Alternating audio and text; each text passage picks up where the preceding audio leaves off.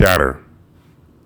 Chiron flinched as the cereal bowl he held fell and shattered on the kitchen tile. "Dang it," he said, and grabbed the broom from behind the refrigerator. No more gunshots followed, so he assumed fate had already chosen the loser of the street duel outside. "Who the heck is shooting at 7 o'clock in the morning?" he said. "Mexicans ain't even up this early." He swept up the milky Cocoa Puffs and broken shards. "I ain't even get a taste," he grumbled. He dumped the mess in the trash can and tiptoed to the cabinet, hoping he could eat a full bowl of cereal before Rashad woke up and cussed him out.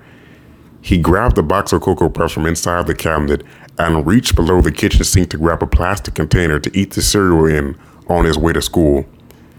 He sat the bowl on the kitchen counter and poured Cocoa Puffs in as slowly as he could. Lo and behold, I knew it had to be your fat ass in here making all that damn noise, a raspy voice croaked. Chiron's heart stopped. He turned around. Rashad was standing in the kitchen doorway, sneering at Chiron. He was wearing gray sweatpants, a dirty white tank top, and scratching his wrist in a way that suggested he smoked more than cigarettes in his free time.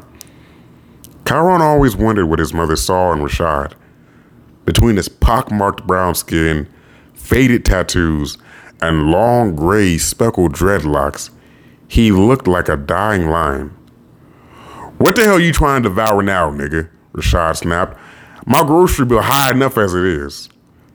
"Take some money out your crack budget and buying groceries wouldn't be a problem," Chiron thought. "I just wanted to eat some cereal." Rashad snorted. "No, what your fat ass wanted to do was eat all my cereal." He picked his nose with a blackened fingernail and flicked a booger into the hallway. "Last I checked, school ain't stopped serving breakfast. Maybe if you wobble your ugly, piggly, wiggly ass up there, you'd catch it. Now get the fuck out of my kitchen." "But I woke up late today," Chiron pleaded. "Breakfast ends at 7:45 and it's 7:22. I might not make it in time."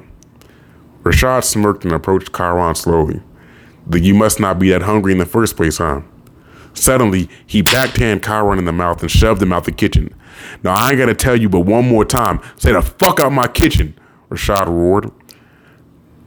Chiron rubbed his sore mouth and turned away from the kitchen. "Yes. Nigga, yes what?" "Yes, sir," Chiron said. He picked up his backpack lying on the living room couch and walked towards the front door.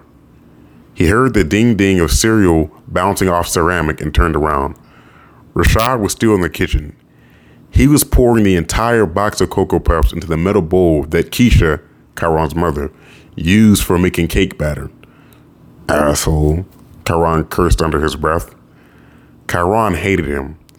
Rashad treated him like he was his slave, cussed him out at every chance, and beat on him repeatedly, assaulting him inside and outside the apartment to the amusement of his neighbors. Body aching from the purple and red welts on his skin, Chiron would run to his mother and beg her to kick Rashad out. "Why do you keep making him mad?" Keisha, Chiron's mother, would say over and over again. "If you wouldn't be the problem, there wouldn't be a problem." "How am I the problem when I didn't even do nothing?" Chiron would shriek. Or, "It's not my fault, he started with me." Or, "I do everything he asks and he still won't leave me alone." Yet all his pleas fell on deaf ears. His mother would always say the same thing. She would close her eyes, take a hit from one of her cigarettes. Heck, she hadn't even begun smoking until she met Rashad, and say slowly, "He really does love you, Chiron. He just has a strange way of showing it." That was always his mom's defense for him. "He loves you. He just has a strange way of showing it." His mother was delusional, lost in the fantasy world. Jesus himself can knock on the door, look Keisha dead in the eyes, and tell her that she sleeps in the bed every night with the no-good, lazy, drugged-out, alcoholic lowlife who was just using her to have a roof over his head while he snorted cocaine and popped pills. She would still come to his defense. Before walking out the front door, he stopped and looked at the black marks on the edge of the door's white wood. When Chiron was 11, he had marked the door frame with black ink to track his growth. He touched the highest mark near his forehead and sighed. 16 years old and barely 5'2", with shoes on at least. My dreams of catching a growth spurt are hopeless, he thought somberly. Kyron's mother had said that before he died, his father was a tall and beautiful man with a powerful presence. Apparently, these were genetic traits that had skipped Kyron, because he was far from charismatic. His face, with his telephone pole-sized lips and sad eyes, was the opposite of beautiful. And as far as size, it looked like he was doomed to be the height of a 7th grader for the rest of his life.